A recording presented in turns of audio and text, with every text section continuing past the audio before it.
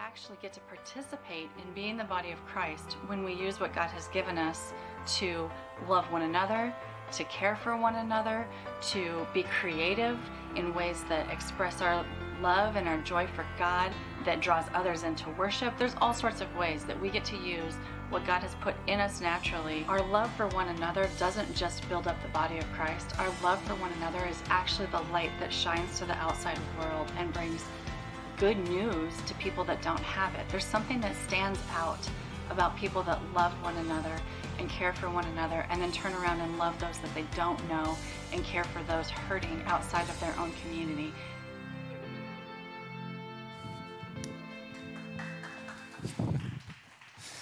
Well, good morning. My name is Matt. I'm pastor here at Anthem. We are continuing our series on our values as a church. Last week, we opened with this illustration. I just want to refresh your memory on this, or in case you missed it, that I think sets the stage for why even we're calling this series Unmoved.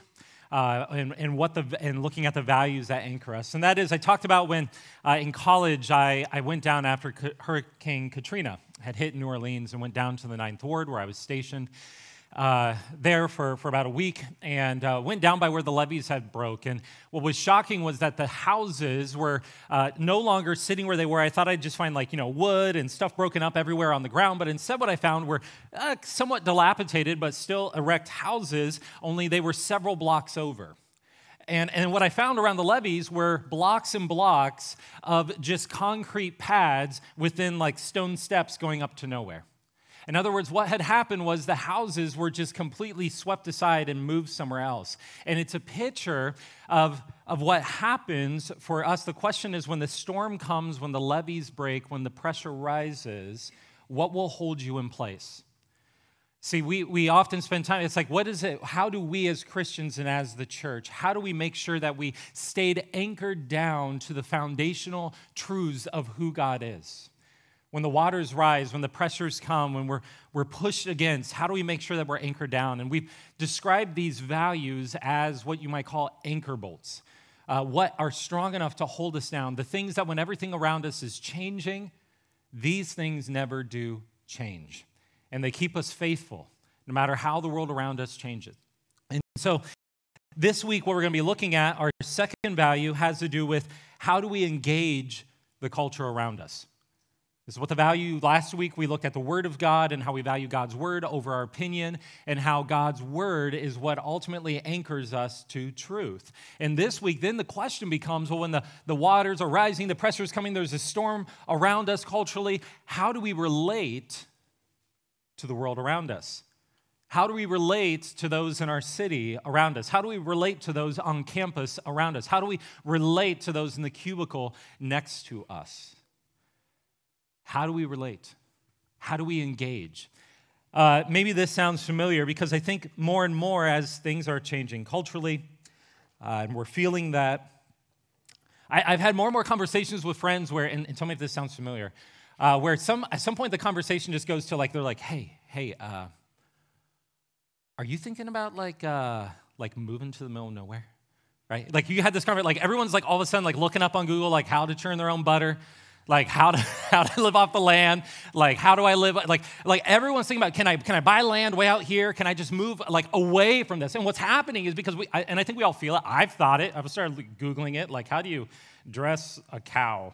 Right? I'm trying to figure out, what does it look like to continue to live in our day and age? And I think oftentimes what we feel as the pressure is coming is, as the church or as individuals, we start to think that more about actively withdrawing. Because here's the thing, it seems like the options on the table are either to compromise or to become a commune. To become a commune and actively withdraw, or to compromise and just passively engage in the world around us. Just kind of take it in, unreflectively. I think what we're going to see today from Peter is that Peter's writing in a time where he's saying, you are exiles. There's nothing new actually happening. At all times, if anything, I'd say in our generation, we're just awakening to a reality that's always been there, which is this world is not our home. We are citizens of another kingdom. We are to be in the world, but not of the world. Yeah, as Peter says, in the midst of that, we are to actively be proclaiming God's marvelous light. We are to be actively pursuing and seeking those in the city, the campus, and the cubicle next to us. And so today what we're going to look at is how do we actively pursue? How do we hold this value of actively pursuing versus just passively withdrawing? And so first what we're going to look at is why active engagement versus withdrawal. Second, a framework for engagement. I want to give us a framework for thinking through. A lot of times this conversation around how to engage and what's going on culturally, and I know we could go on for 10 hours getting into all the different issues and topics related to it. But I want to provide a framework for how to think, because honestly, usually there's more heat than light around this discussion. And then third, how we'll actively engage. How can we actively engage as a church? So let's pray and then we'll dive in. Heavenly Father, we thank you for your word. Lord, in the midst of a time when we sense everything around us being, honestly, Lord, it feels like the world has gone mad. And this storm around us, Lord, and how do we engage, Lord? What does it look like to pursue those around us? What does it look like to engage in the world that we're placed in this moment that you've placed us in? Lord, what does it look like to be faithful to you in the midst of it? Lord, this is such a big topic. There's so many complex factors that come into it. And so, Lord, help us to focus our thoughts. Lord, would you just guide us by your word? Spirit, would you, I cannot go down all the rabbit trails, but Spirit, you can address those rabbit trails.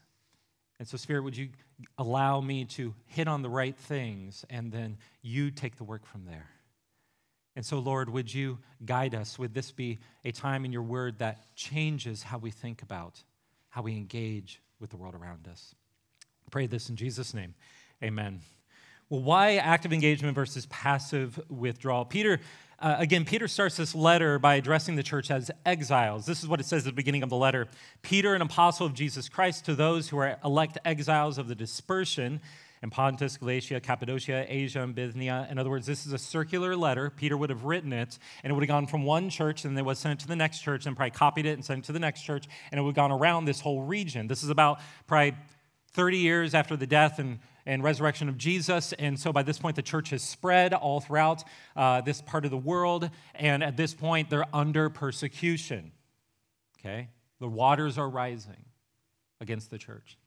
And so Peter says, you're exiles in the midst of this area according to, this is not by accident, according to the foreknowledge of God the Father and the sanctification of the Spirit for obedience to Jesus Christ and for sprinkling with his blood. I love that. He's saying, do you see that God is at work? He is at work in your midst. He's going before you. Father, Son, Holy Spirit, they are all at work. This is not an accident. God is conforming you into the image of his Son. And he's doing a work in your day through you, church. Because of that, he says, may grace and peace be multiplied to you. He doesn't just go, man, it's really tough out there, guys, but, grace and peace, right? Like that Hallmark card, or like the little plaque on the wall when it's like everything's going wrong and you're just staring at it and it's like, love, eat, peace, whatever, love, live, laugh, right? And you're just like, I'm just not feeling it right now, right? Peter's saying this because this is anchored in something, not in our circumstances, but in the eternal reality of who God is and how he is at work right now. It's not our circumstances, but the character of God that anchors us, right? We are exiles in the world, and again, it's actually healthy that we're probably healthier for us today that we are becoming more aware of this, that we are exiles in this world. Yet, while passing through this world, Peter says we are to engage in the world. If you look at verse 2:9 that we just read, it says, but you are a chosen race, royal priesthood, a holy nation, a people for his own possession, that you may proclaim the excellencies of him who called you out of darkness into his marvelous light. We are to proclaim Christ, to make him known, to be in the world but not of it. In fact, one of the things we could just go through is logically, we cannot completely just pull out and withdraw from the world. He says we are to be faithful within it and where God has placed us. So a few things. for how to engage that Peter hits on in verses 1 through 12. First, he says you have to know something about God. Look at verses, again, this is 1 Peter 2, verses 1 through 3. So put away all malice and all deceit and all hypocrisy and envy and all slander. Like newborn infants, long for the pure spiritual milk, that by it you may grow up into salvation, if indeed you have tasted that the Lord is good. And when he says, if indeed you taste that the Lord is good, he's saying, do you see that the Lord is good? If you know who God is and how good he is, and specifically how good he is for you. Look at what he just said back in verse 9. Then in verse 10, he said, once you were a people, but now you are God's people. Once you had not received mercy, but now you have received mercy. When it says that God is good, it's not only the character of God, but we've experienced it because we are not good. We don't deserve his mercy. But yet God has lavished his mercy on us in Jesus Christ. When we ran, God pursued us in our rebellion. And what Peter is saying here is, listen, you're in a world where, yes, it's in rebellion. Yes, where everyone's running the other way. And in the midst of it, yes, they're fighting against God. And yes, right now that looks like you're right there and you're the ones who are here who they're fighting against, who they're angry at, they're yelling at, they're rejecting, they're scoffing at, they're canceling. Yes, that is true, but do you see that ultimately it's because they're running away from him? And listen, how does God respond? God responds with grace and mercy. Yes, there is a time for God's judgment that will come, but right now, as long as it is still today, there is a chance for repentance and for his grace and his mercy to be poured out in their hearts and their souls so they would taste and know that he is good. They're trying to find goodness in so many things in this world. They're trying to find his beauty and his truth and his love, all the things that God is, his goodness. They're trying to find it in this world, and they're enslaved to the things of this world. Do you see that when you look around you? It starts, though, with seeing God for who he is. Do you taste that he is good?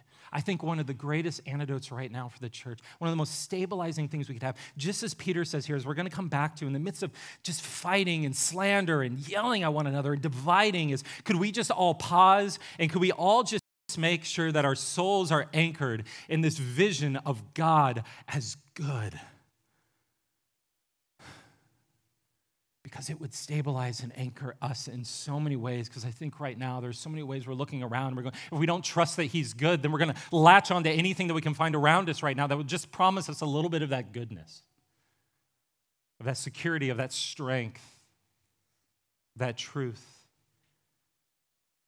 It's the most stabilizing thing. First, we have to know something about God, and we can't lose sight of that. It's key. No matter how much the culture has gone mad, we have to remember that God is good. And not just get mad along with the crowds. Now, next, then how do we engage in the world? This is interesting because Peter says you have to then know something about yourself. So we know something about God, but then look at verses 4 and 5. He says, as you come to him, a living stone rejected by men, but in the sight of God chosen and precious.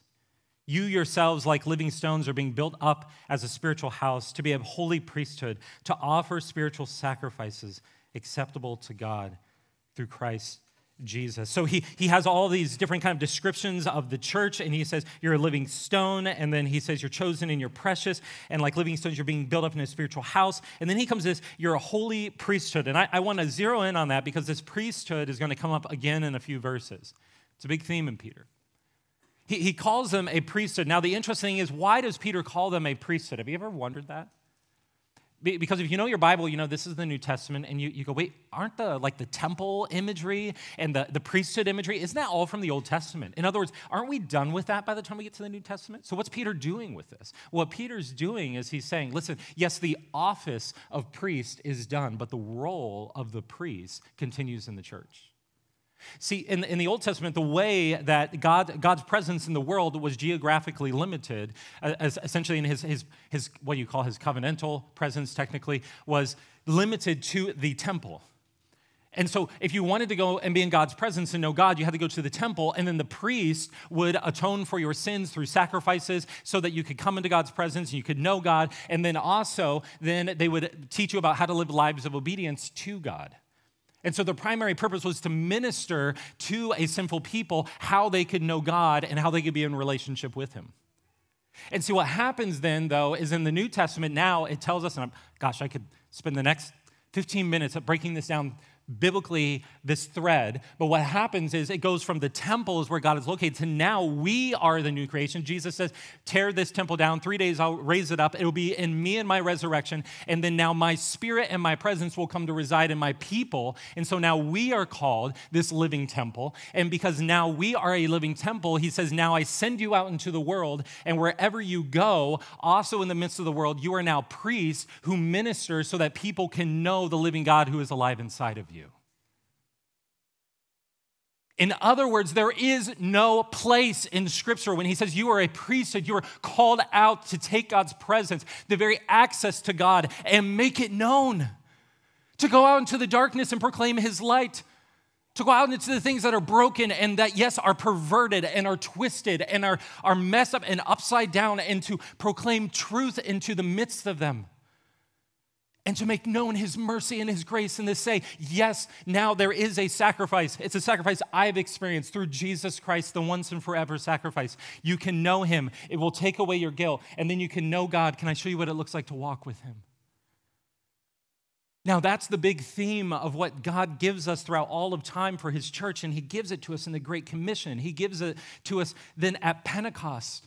This is why, by the way, so we got to know something about God. We got to know something about ourselves, that we're called to be the priests in the world, and that means we got to know what we're to do, right? What it looks like to actively engage in the world.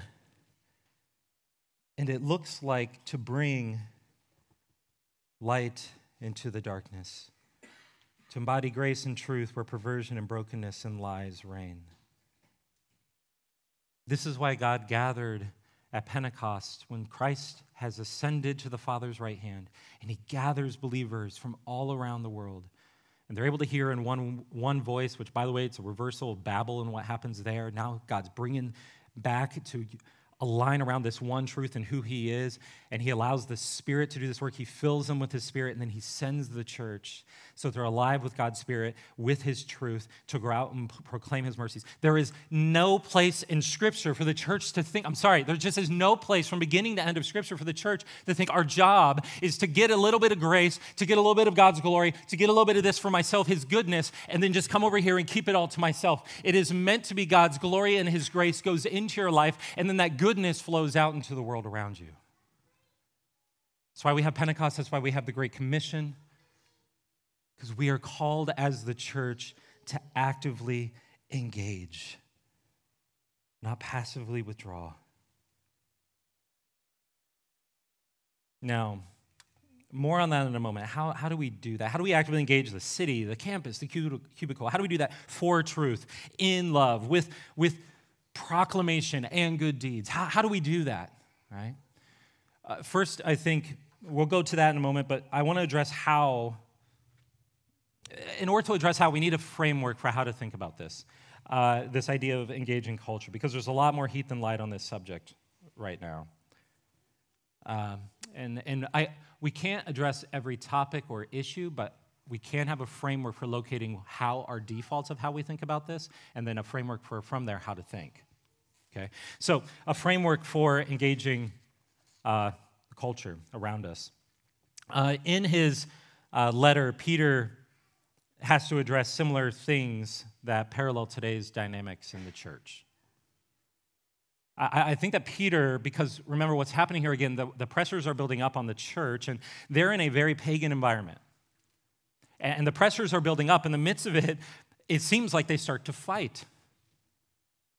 And so this is why chapter 2 begins again with, put away all malice and all deceit, hypocrisy, envy, all slander. What's happening is, you can imagine, and I want to focus in on this dynamic that was probably happening in the church, is they're probably experiencing this thing of, okay, now all these things are going around in the world around us. We have these pagan emperors. We have this kind of all the pagan religions that we're just kind of stewing in, and everyone's coming out of different worldviews into the church. And they're wondering, how do we engage with the world that is around us? How can we live faithfully where we're growing up and we're maturing and going deeper in Christ, but at the same time, where we're also reaching those who are around us? And you can imagine that in the midst of it, what's happening is decisions are being made, people are trying to think through this well, and then it's leading to arguments, and then usually people are just jumping to conclusions and assuming the worst about what's motivating people.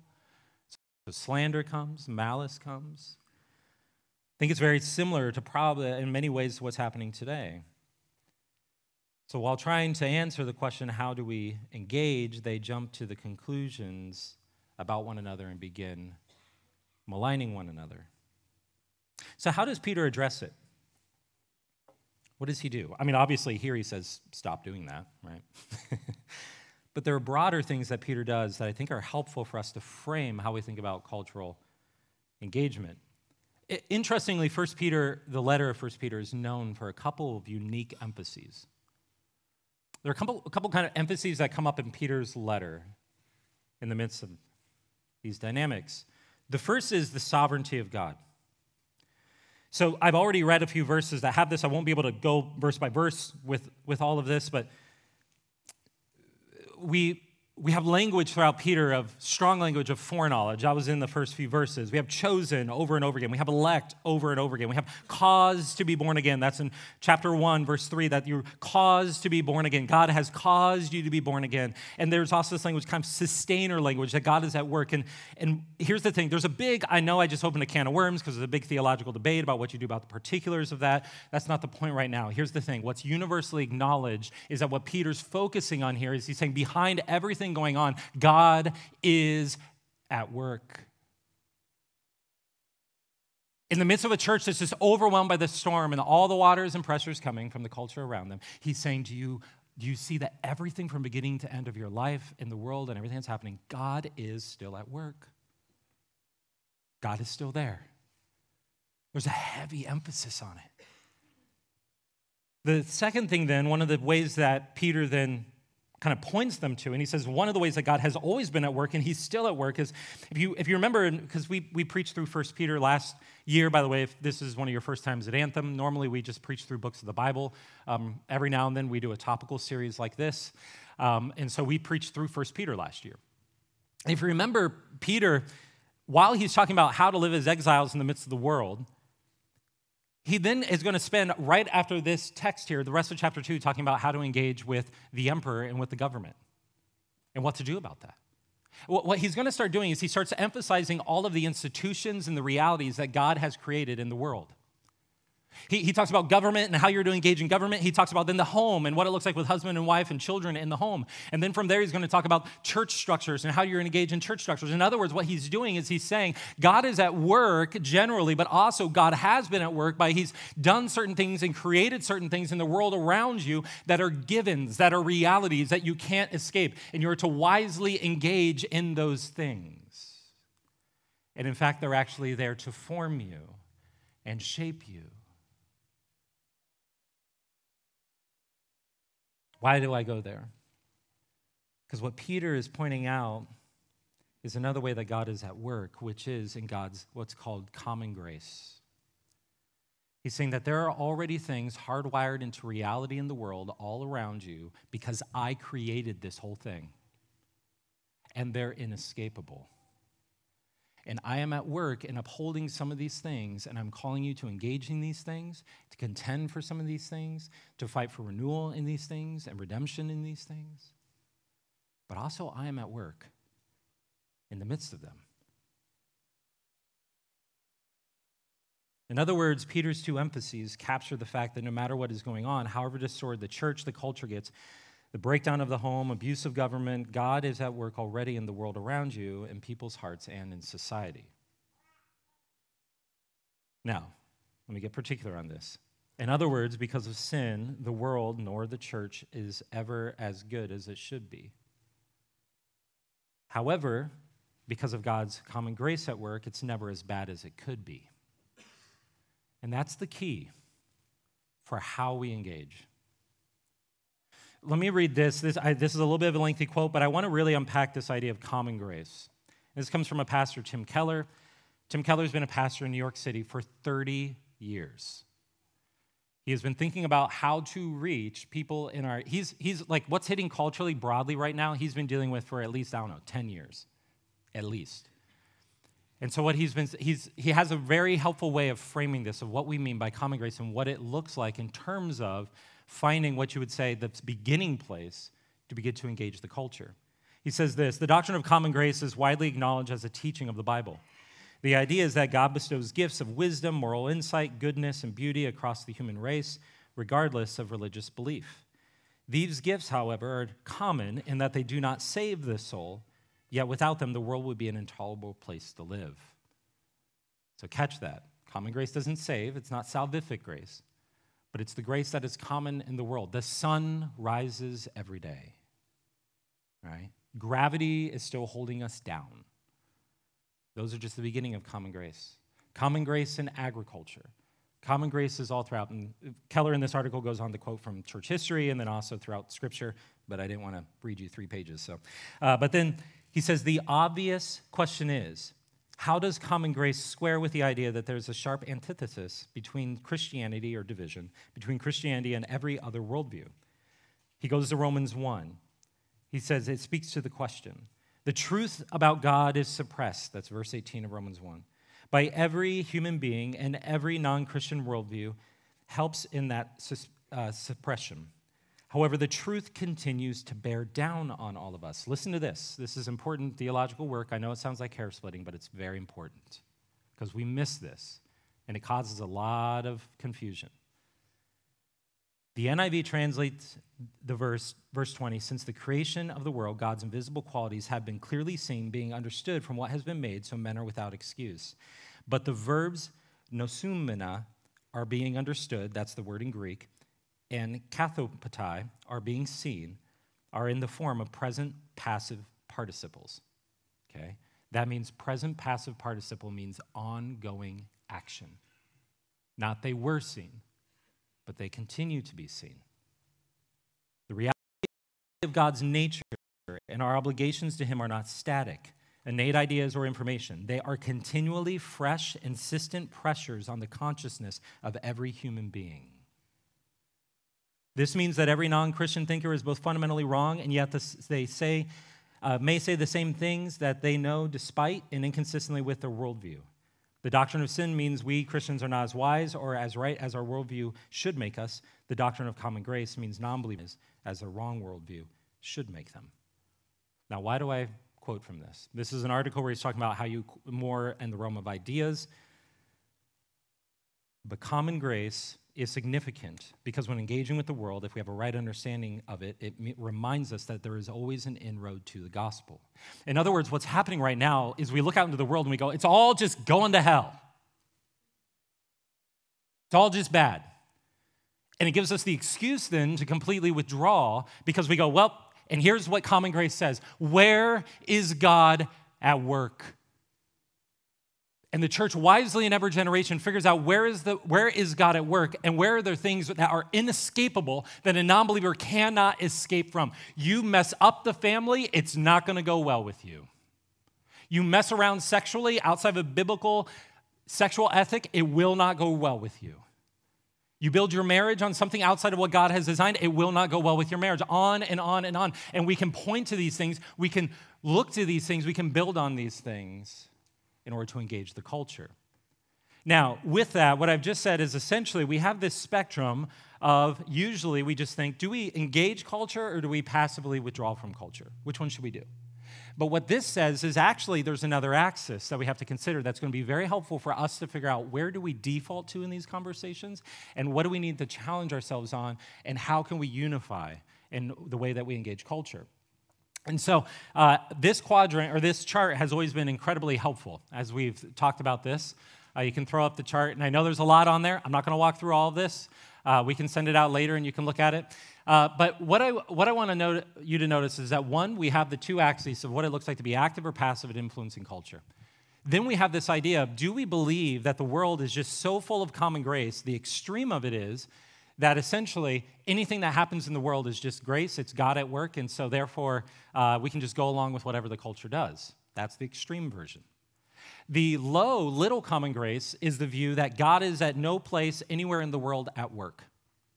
And so therefore everything's bad, so we need to completely do not taste, do not touch. Abstain completely from the world, okay? So go to quadrant one. So I'm just going to walk around in clockwise order, starting with the top right. So relevance model. This is what largely a lot of us, if we come out of evangelicalism, this is kind of our default. And this starts with if you go more towards the center, right? These are kind of like spread out along if we were to really chart these. And it starts with just kind of like the seeker-sensitive movement. which says, hey, where are things going on in the culture? How can we just kind of co-opt those things? And can we just kind of, from there, we can teach based on those things, and we can just kind of expect that a lot of those things are going to be good. This is what was 20 years ago also, where you go, hey, if things are happening in the public schools are fine, right? So we'll just send our kids to public schools, and there's no need to really think about that much further. Okay? So we just expect that out in the world, good things are happening, and we're going to be actively engaging with the culture, and we can just assume that everything's good. If you go to the extreme of this, I remember once I went to a church, didn't know until I really got there how liberal it actually was, and I was going to preach, and I asked everyone to get out their Bibles, and no one got out a Bible. They actually all had a copy of The Alchemist, if you remember that novel, because their pastor would get together with them, and they would just read from Oprah's book club. And so the idea was, and here's the reason why, Oprah's book club, whatever, read it, engage it, whatever, redeem it. But what I'm saying is, the idea was we don't need Scripture. This sets the agenda for the church. The culture, and so we have someone who's curating what's going on in the culture and the world, and that can curate and set the agenda for the church. And so we can just read it and get the wisdom, and this is God's truth. Understand? So this is one view, relevance. Then go down to the transformationist view. This is where now we start to have a very low view of common grace. We're still engaging in culture, but now we view it as culture has gone all wrong. And as you go to more extremes, you get more, and I know neo-Calvinism, some of these you're like, what are you talking about? Don't worry about it, you can Google later. But neo-Calvinism just means a distinctively Christian worldview in the way that we engage in the world. So how can I be a lawyer who's thinking like from a distinctively Christian worldview, a doctor, a lawyer? But then you also have the religious right. This gets into more political. We need now, as you go extreme, you get more into political realm, which is the idea that we need, because everything around us is bad, we need to take over all institutions and conquer them and then instantiate God's law. That's what a theonomist is. So a theonomist is God's law in all of the land, and so it's not representative democracy, but now we actually just need to have top-down God's law everywhere. I could break these charts down for quite a while, but that gives you the general feel. But the idea is that there's no more and more that God's common grace, we need to be suspicious of anything that's going out there in the culture. Now, I want to say before moving on to chart number 3, I think a lot of us, I want to put my finger on something you might have felt but didn't know how to articulate it. A lot of us, as things have happened culturally, have felt ourselves moving from more of that relevance category down into the transformationist category. And we're finding new alignments and things because we're trying to figure out if things are happening in the culture and I can't just go along with things, what's happening is more and more we're moving down into this quadrant and we're trying to figure out what does it look like now to kind of, you could say, kind of contend or fight back, right? So I'm going to hit the next two really quickly because largely I'm saying that we want to be active. We want to be on this side of the chart. The two kingdoms is jumping back up to full grace. This is more where you get into like go to church, do the sacraments, high church, and then what you do is then you go out into the world and you just be a teacher, be a lawyer. It doesn't really have anything to do with what happens in the church. It's kind of a specific sphere way of looking at it. Moving on to the last one, then we have the counterculturalists. The extreme of this, everyone knows, is the Amish. Okay, so this means nothing good is going on outside there, even technology. And so we're going to passively withdraw, or actually I'd say actively withdraw. And the extreme of it is where you get to more and more where we're just going to move out of culture completely, start a commune of some sort, even to the extreme of possibly trying to avoid technology. Because if you're in technology, you're going to be engaging with the world, right? So these are the different charts. The reason why I bring these up is maybe you're able to identify where you are in these. It's very helpful to have something like this to align when you start to have debates over which kind of social movements and in what ways do you engage in, right? What happened with a lot of people who are in the relevance model is just when social movements came up, they just said, well, why not hitch our wagon to that and just jump in wholesale? Maybe that wasn't a good idea, right? So some of these things they help give categories to begin to have conversations. Where are you? And then here's the thing. As you think about this, we as a church are going to be more and more trying to move towards that active and influencing culture, active and engaging in what's in the world around us, active and engaging on the campus, active and engaging the university, active and engaging the city around us, actively engaging in companies and cubicles around us, and we want to resource and equip you to be able to do that well in our changing times. So with that, though, it becomes a question that we constantly have to be asking ourselves. If you find yourself on the bottom side of that chart, I think you can be asking yourself, because here's the thing, as we move more away from into countercultural, one of the things that we forget is we assume that if we can just be the church or just the right people together, we assume that we leave sin behind. It's a wrong assumption. Sin is still at work. Some of the most awful realities I've seen. I came from Southern California where I pastored there, and there were a lot of home church movements. The worst abuses that people came out of were small, trying to pull out of movements and start their own thing on the side because they believed that they were going to escape from sin if they could just do it right together. But then at the same time, if we're on the bottom side of that, we have to ask ourselves and challenge ourselves, where is God at work? Am I not seeing where God is actually at work, where I can find actually common ground where I can build on with what's going on culturally or what's out there in the world? But then at the same time, if you're on the top side where you're just like, hey, whatever's going on in the world, let's just co-opt it. God's truth, I kind of like this thing a little bit more. We need to be asking ourselves, where am I undervaluing the effect of sin on the world around me? Where am I not taking it seriously enough? And so these are helpful questions because I think we're going to find ourselves with these different pressures kind of back and forth between these. So this is a framework that helps us actively engage, but let's talk about how to actively engage the city, the campus, the cubicle. We can go back. I can send this to anyone afterwards. But actively, first one, what I want to say is actively engage your mind and heart with God's vision for redemption. Look at verse 3 again. If indeed you have tasted that the Lord is good. He says again that the Lord, he has poured out his mercy on us. In other words, here's the thing, church. In the midst of all this stuff that is going on, here's the best way that we engage with the world around us is that we don't lose the plot. You've heard me say it. It's not about trying to be smarter in our day and age. Everyone's trying to get smarter and figure everything out. It's not about just being smarter. I will talk about we need to think harder as Christians. This is going to take the renewing of the mind and thinking much more precisely and harder versus just passively going through life. However, it's not about being smarter. It's about staying sane.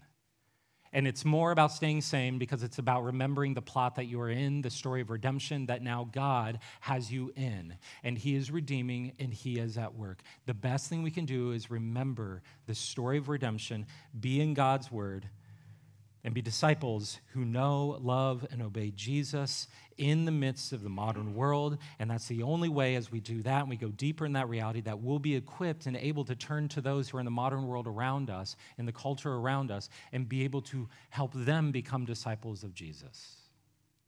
Right? Second, so first, be actively engaging your mind and your heart with God's vision for redemption. Then second, be actively engaged where you are. This is kind of the idea of plant or bloom where you're planted, right? How should I say this? God has you in this place for this time for a reason. Go back to what Peter says. You are not here by accident. Now, you as a college student, that's helpful to think in terms of you're not just in Columbia to pass through for 3 or 4 years. What does it look like to be rooted and be faithful while you're here? Those of you who are longer term, your neighborhood, the company you're in, you're coming and going, where are the coffee shops that you're frequenting, all these things, do you think about them as places where God has sovereignly placed you for his purposes to actively engage with the gospel? God has ordained you for this time in this place. In other words, we're all Esther now, right? Like, right, the verse in Esther where it's like, this time in this place. We're all Esther now. This is the time God has placed you where he has you for a reason. I've used this many times, so some of you are like, okay, here we go again, but Acts, I could have just taught this whole topic on Acts 17 when Paul talks to the Areopagus and he says to them, every human being throughout history, God has ordained their comings and their goings and their dwelling place so that they might actively feel their way towards him. In other words, everyone around you is in wherever they are blind. Scripture says we're blind, we're enslaved, we're dead in sin. But because of God's common grace, we sense like, I want to know this God, I want this beauty, I want love, I want connection, I want security. And we go and we start groping in our blindness for whatever feels like it or whatever pickup artist promises it, whatever product promises it. Whether it's a car, whether it's a hookup, whatever it is. And everyone around us is trying to find these things. And my guess is that the people that are in your neighborhood that have about the same socioeconomic status as you, have similar lifestyles as you, you've probably worked through some of the idols of the heart where you're like, I'm not groping for these things. These things actually, I can just be thankful for them because they point me to God's security, God's goodness, and whatnot. In other words, you're the person or in their life who knows what they're reaching for, who can actually say, this isn't where you're going to find it. Let me connect you to who you're really looking for. Let me connect you to Jesus.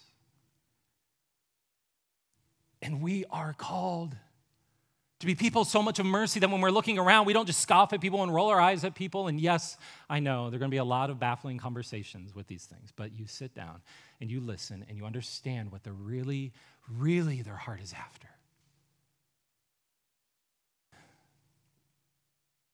And then you articulate the gospel to them with that thing. You say, I know you're looking for it in this thing, but let me share with you how I found it in Jesus. I don't have all the answers, but I found the one who does, and I found the one who is the answer. And begin to build bridges from there. I would just, verse 12 goes on to talk about them living lives and being honorable in their conduct amongst the non-believers. And I would just say, do you know those next to you enough that they would even know you as honorable? This is convicting for me. I know this makes me think about summer is coming, guys. Think about summer. Here's the best way. As the church, we're called out into the city. We're not just called to come together, and this is something as we as a church, I'm going to end with a few things that are coming up as we're thinking about our vision as a church. I don't want you to hear everyone come here and let's all get to work building nice little pageantry things and stages and whatnot and platforms here. Our call is to be equipped to go out into the city and make his marvelous light known. And this summer, one of the best ways we can start with that is if every one of us is intentional wherever God has planted us. With our neighbors, with our coworkers. Memorial Day is coming up. If you're around, throw a barbecue and invite people over. Just invite people over throughout the summer. This is the time of year when you can build those bridges and begin having those relationships. It's worth it. It's worth it. Third, and then we'll end from there, commit to a humble posture. Chapter 5, verse 5 says this, likewise you are younger, be subject to the elders. Clothe yourselves, all of you, with humility toward one another, for God opposes the proud, but gives grace to the humble. I want to notice there that there's a connection between submitting to church leaders and humility. I said it, right? There's a connection there. I imagine that in the context, why Peter is saying it. Because probably there were questions at times with where the church was going, why they were doing what they were doing, taking some stances, or usually it's actually why not taking other stances and coming down on partisan issues, things like that. And I think humility in these situations looks like not jumping to conclusions. Not jumping to conclusions. Seeking, asking, moving towards unity, asking clarifying questions where you're not sure how to engage. Here's why I'm saying this. I recently was very humbled by a member here at Anthem who they were wondering where we were headed as a church, and they had some questions about some of this stuff, because I know right now I feel this, guys. One day I feel like, man, am I like an anarchist? And then the next day I'm like, man, am I just like this soft person who just goes along with the regime? These are confusing times, and it's like, where do I stand? And one issue I'm in this quadrant, another issue I'm in this quadrant, and I'm trying to figure it all out because everything's being stirred all up. And in the midst of it, we're all trying to be unified.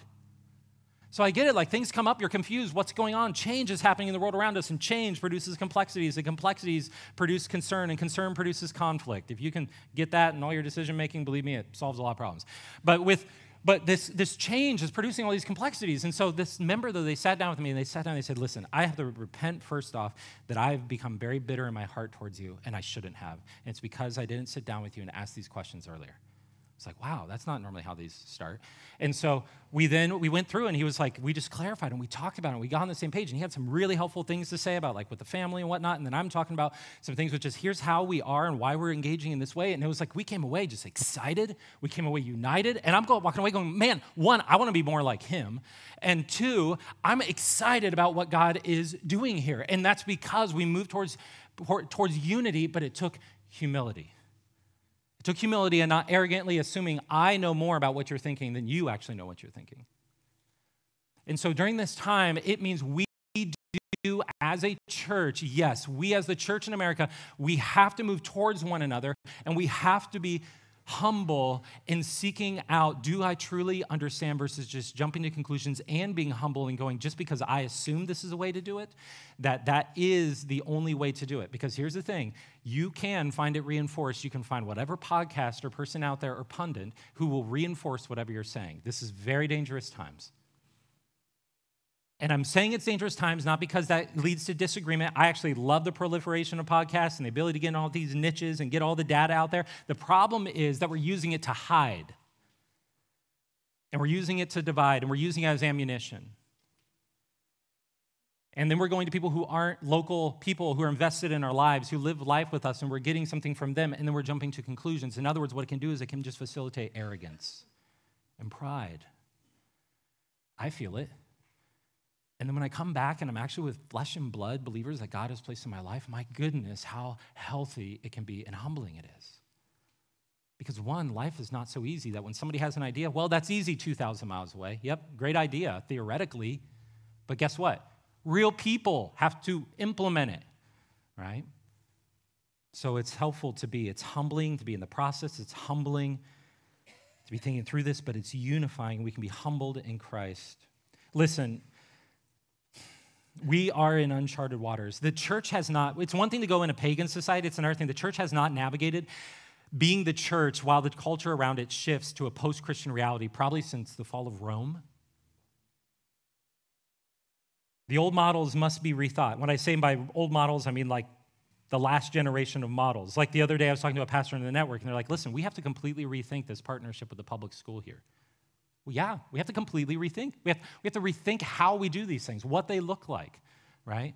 So in the midst of it, we can't passively just engage in these things and compromise. We have to actively engage with prayer, reflection, study, and work together. And as a church, this is something we want to do well. As a church, this is where we want to be founded in God's word. We want to be the priesthood of believers. We want to be equipped and be sent out so we might proclaim marvelous light, not just tidy up the darkness. So in addition to praying for us, that's a big one. I don't want to move past it. Please be praying for the leadership of this church. Please be praying for one another as we navigate this. And as you marinate yourself in God's word, 2 opportunities to align us quickly. Member meeting. Tonight we have a member meeting, and I know it's odd to announce a member meeting and talk about it in a sermon. You're like, that sounds boring. But here's what we want to move from being just merely a teaching center to a training center as a church. We've been using that language. Teaching center to just a training center. We love teaching God's word. I love teaching God's word. I love being anchored in it, mining God's word. With that, then what do we do with it? And so we want to be a church that equips you as a priesthood of believers to be able to do the work of the ministry that God has called you to. And there are lots of facets to that, but one of the things as we think about actively engaging the culture is that we need to mature our leadership structure from just elders, which is where we've pastors, elders, sorry, I'm not going to break that all down right now, but those are the leadership right now. We've gotten in a really healthy place over the last year. Now we're looking at deacons, which are not just whatever you think of deacons, they're those who lead forward the church in acts of service. And we want to have the members involved in the process of discerning what areas are those. And we're going to mine Acts together, a few chapters, and we're going to identify what areas, and we're going to begin to identify who are possible candidates from this church for what it looks like to be engaging, both for the building up of the body internally, but also to be engaging throughout the city around us. And so I want to encourage you to be there because this is going to be, I think, a very consequential meeting, one, and it's also going to be a time where we are going to continue to think in terms of leadership, thinking using biblical categories for how we go out into the city. You might be asking, if I'm not a member, can I come? If you're a member in process, you can come. If you're seriously thinking about membership, you can come. Just in terms of voting and whatnot, those are just things limited to members. Right? That's at 6 p.m. in here. And then lastly, church retreat. You have a little card on your seat. I highly, there are all the details there, the price. We're getting all the details as soon as we can. If you can be there, be at this. One, it's going to be awesome. It's really going to be a lot of fun. I was like, guys, this has just got to be a ton of fun. So we're already trying to think about how this can just be a ton of fun, have kids clubs, things like that. But it is going to be for the sake of aligning so that the ministries and different areas of the church that we're aligned on the vision and then what it looks like to actively engage both in the body here and then out into the world around us. Listen, one of the visions I have for this is I have this vision in my head where, yes, you can build the boat, you can say where the boat needs to go, but unless everyone on the boat rows, the boat don't go. Okay? So this is about, we are not going to, we are going to be a church where everyone knows this is my oar. Man, I love rowing this oar, right? And so we're going to get a line, and then we're going to learn what's the area. And I'm excited to see what that looks like in our body. By the way, it's free. I'm not sure if it's on the card. If you're willing to help with the kids club, it's free for you. So talk to McKaylin. I think that's true, right? Anyways, I just promised them a free retreat. Anyways, with that, I know a little bit over. So the theme of that retreat is going to be onward together. Because listen, guys, this is our call. Our call as a church right now, I'm not going to say, I'm not going to be blasé and say, well, I think maybe things are going to get better in our society. Actually, if I'm honest, probably won't. I don't know, at least for a while. However, we are called to be bold and be faithful. Because our God is a faithful God, and he is always pursuing us. He's always pursuing the lost, and he's called us to join him in that work that he is doing. And I think he's going to do a profound refining work within us, but also a profound renewing work within us and the city around us. And we're going to see people who we never thought would come to Christ. We're going to see God do a supernatural work by his Spirit as his word goes out, and believers are freed up from idols to just pursuing Christ and seeing him made known. And I, for one, want to be on the front row for that. That's our call, onward together with love and truth through proclamation and good deeds, actively engage, building one another up while boldly pursuing the lost as Christ pursued us. Actively engage over passive withdrawal. Let's pray. Heavenly Father, we thank you for your word, Lord. We thank you that in the midst of this time when it just, the default, and at least my natural tendency, it's either fight or flight. And Lord, there's some things just want to fight and some things just want to run. And Lord, we feel overwhelmed. We feel confused. Lord, would you anchor us first in who you are and the story of your redemption? And Lord, I know from this there are many different topics and issues. What about this? What about this? What about this? And all those things are racing through our mind. Lord, for just a moment, would you settle our minds? And Lord, anchor us in who you are and anchor us in the fact that we as a church body are called to prioritize this. And Lord, from prioritizing this, would these other things find their proper place? Lord, we have to figure out how to participate in things like government and how to participate in decision-making at a local level and how to participate, what does education look like? And all these different things, Lord, that come up.